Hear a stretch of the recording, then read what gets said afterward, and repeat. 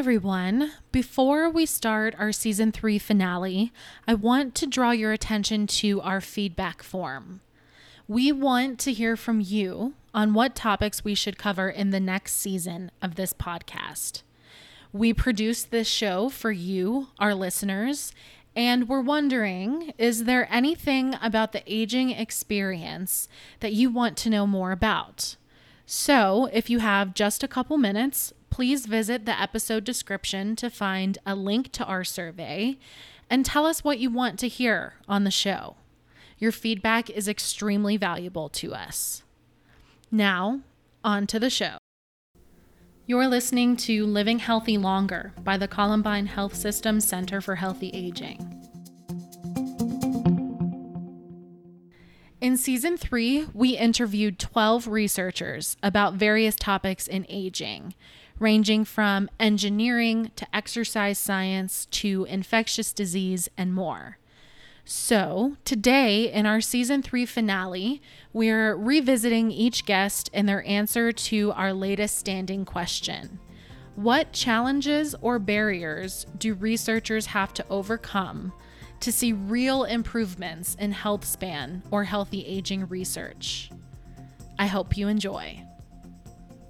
I'm your host, Hannah Hallisker, and this is Living Healthy Longer, a podcast from the Columbine Health System Center for Healthy Aging at Colorado State University.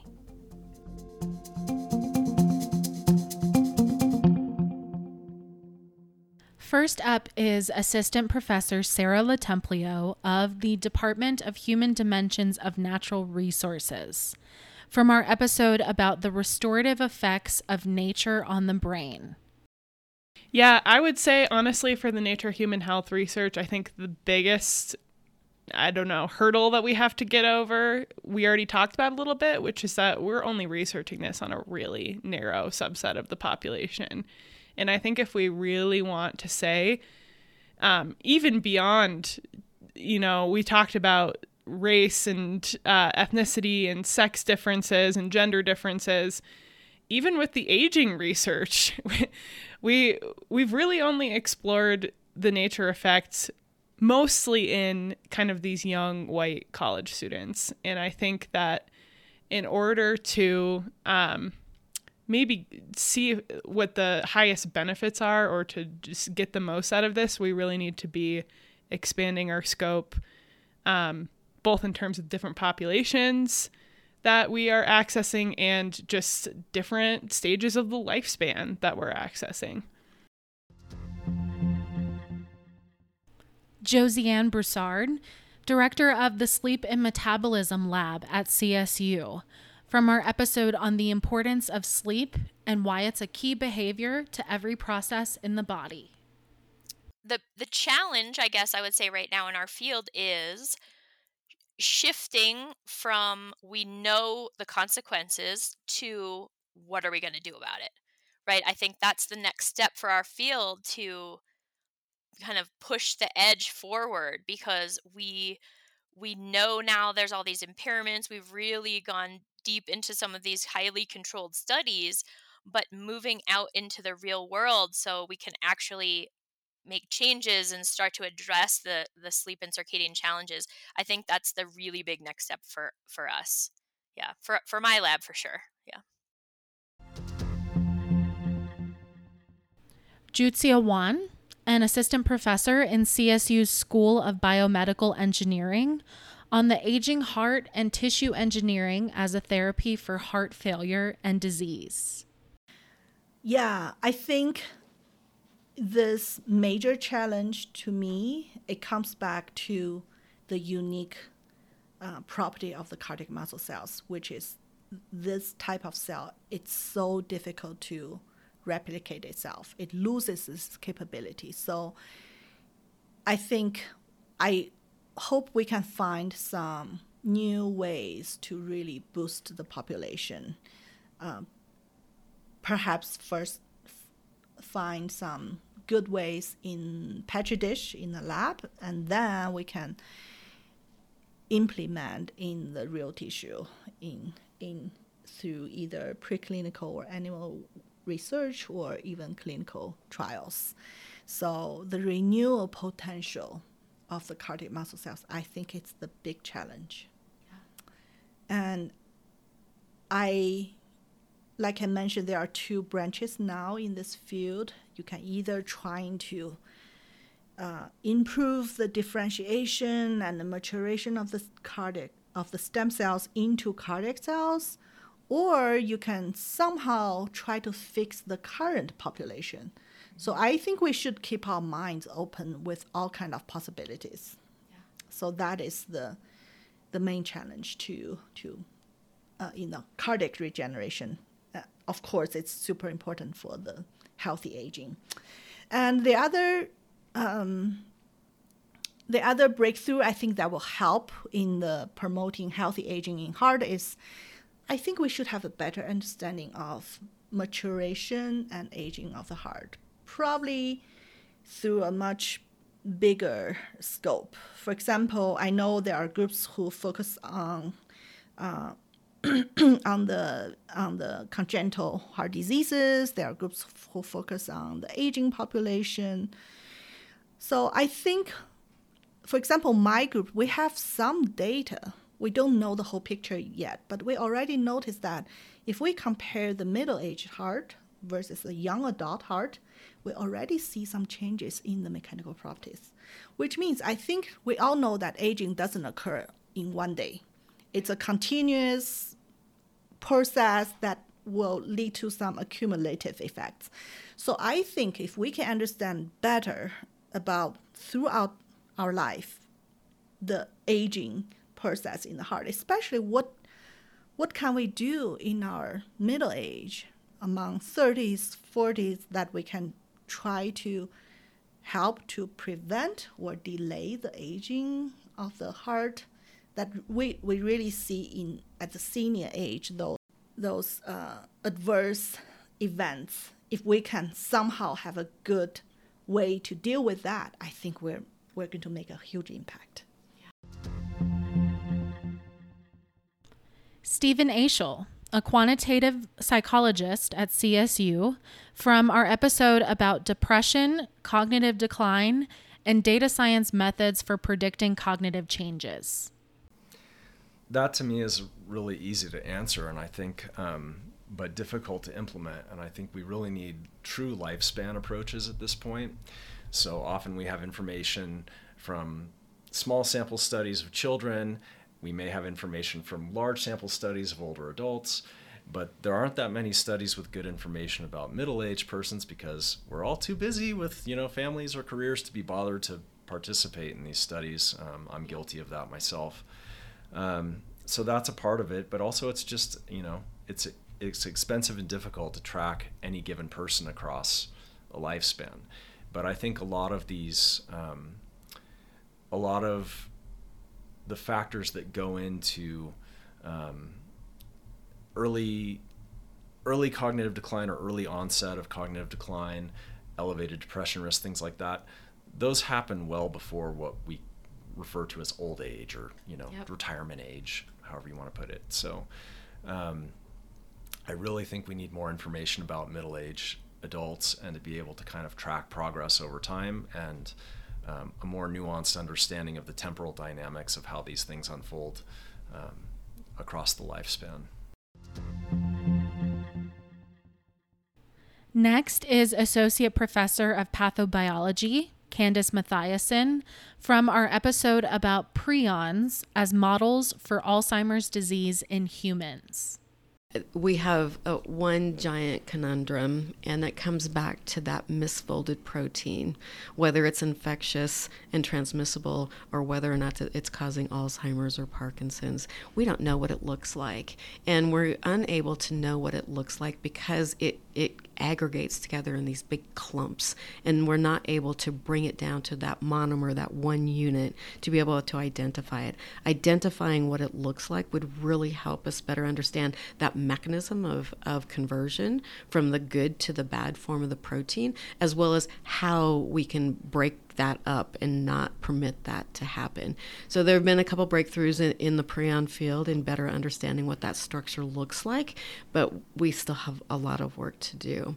So I think that's probably number one. The number two one is diagnostics, and coming back to how can we determine when an individual starts developing a less healthy life based on amyloid production, and if we were to develop therapeutics of whatever kind that might change that, how would we know that it's working? So two things: that's the protein structure itself, and then how to detect it, and the easy to way detect it.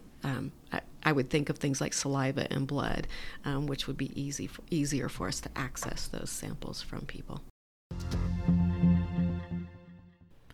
Dr. Ed Chan and Associate Professor Alan Schenkel from our episode titled Non-Tuberculosis Infection, a lung disease that is becoming more common in adults over the age of 50.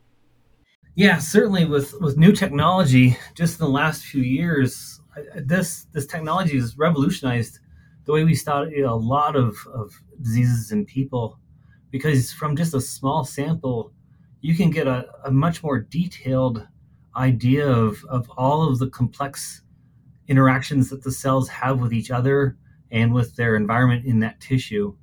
And that gives us the chance to find new therapies that we might not have previously considered, or maybe had discovered in other places to try to treat these chronic diseases.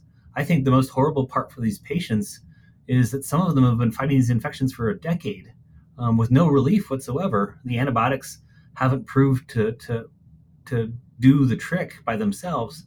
And maybe if we figure out a way to help the immune system adjust or control itself, maybe we can help these patients too. Yeah, just to add to that, I think education is very important. Education not only for clinicians, because even to this day, we still see patients referred to National Jewish, where their providers, their doctors told them, "Oh yeah, you got this NTM in your sputum, but your chest X-ray looks fine." So, and it's just a colonizer. We find this in the environment, so don't worry about it.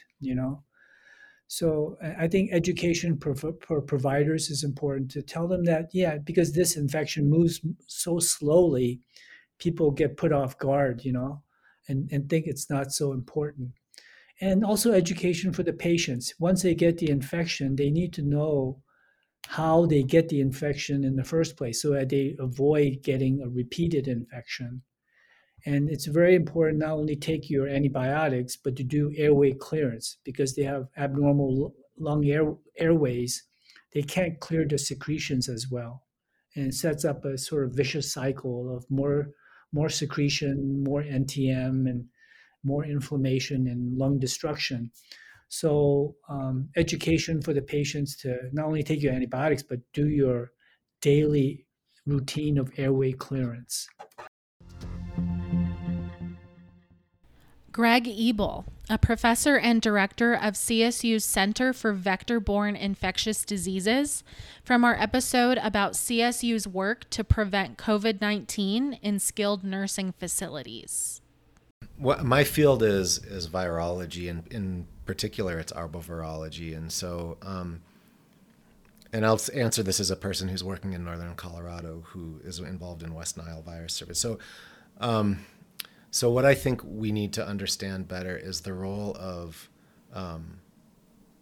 viruses in cognitive decline as we age. So many of us here are exposed to West Nile virus during the summer, and every summer there's another chance, right? So what we're starting to understand about these viruses, traditionally it's thought that, you're infected, either you get really sick and die, or you get really sick and you recover partly, or you never get sick or you just get a little bit sick, right? There's this spectrum of illness. What we're starting to learn, I think, is that across that spectrum of acute illness, there can be, brain damage, like people who are asymptomatic. If you do imaging studies of their brains, you can see effect of virus infections. And so I think that we don't understand nearly enough about these supposedly acute viral insults, even that are clinically inapparent in the context of aging. Mm-hmm. And that's important for West Nile virus, but there's a whole lot of other, viruses that can cause, neurological problems.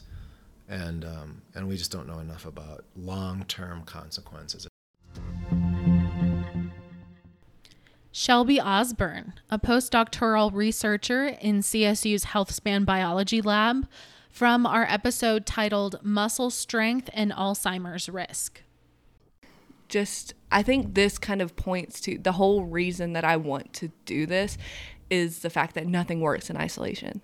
Yes. Like, there is not a single thing in our body that acts alone.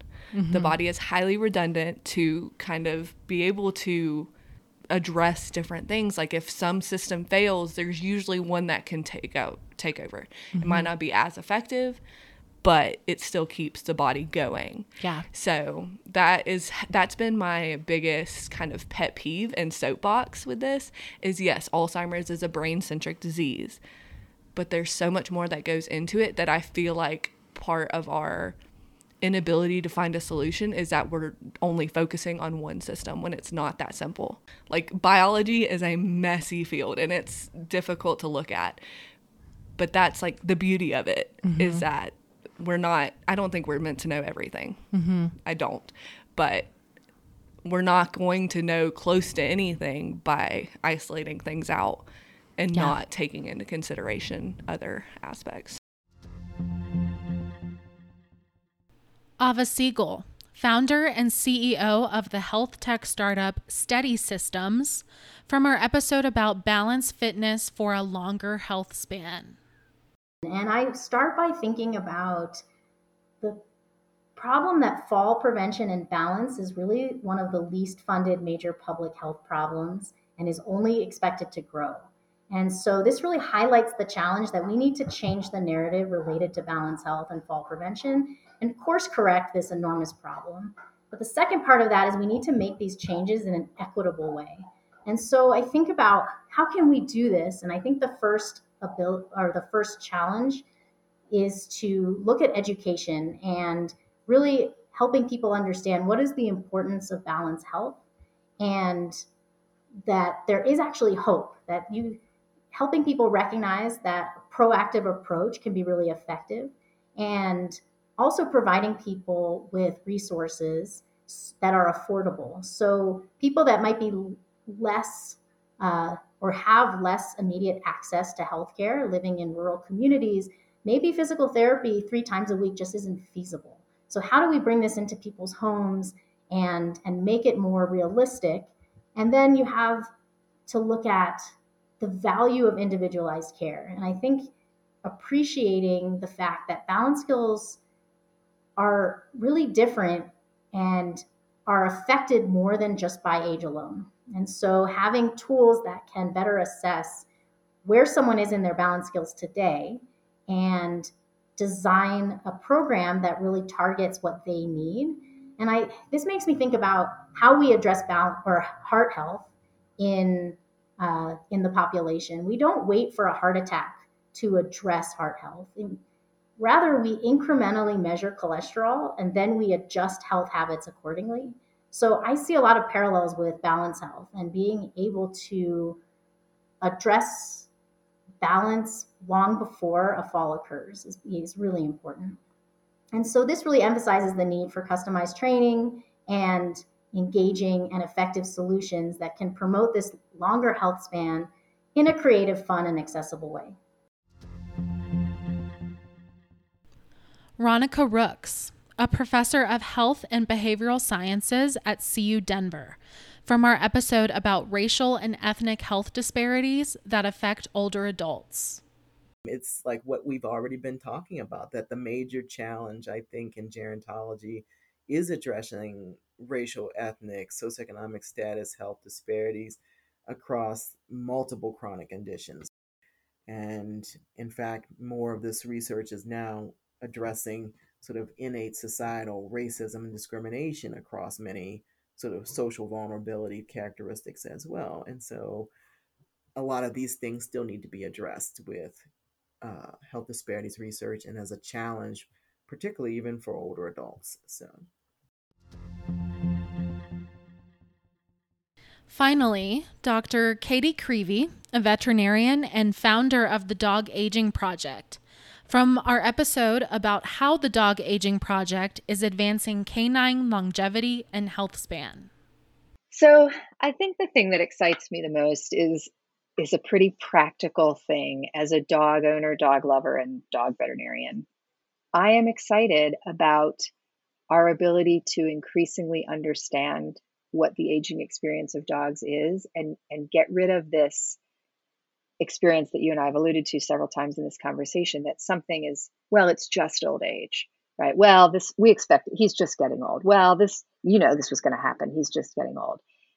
I think that there is a way for us to acknowledge the inherent mortality of ourselves and our dogs while also saying, let's maximize the joy and the value of every minute that we have. And yes, he is just getting old, but that doesn't mean there's not something we can do to understand or support or care for the dog, whether we can adapt the way we work with the dog, the way we manage the dog, the way we feed the dog, the way we assist the dog, as well as adapting our expectations about what might happen next for that dog.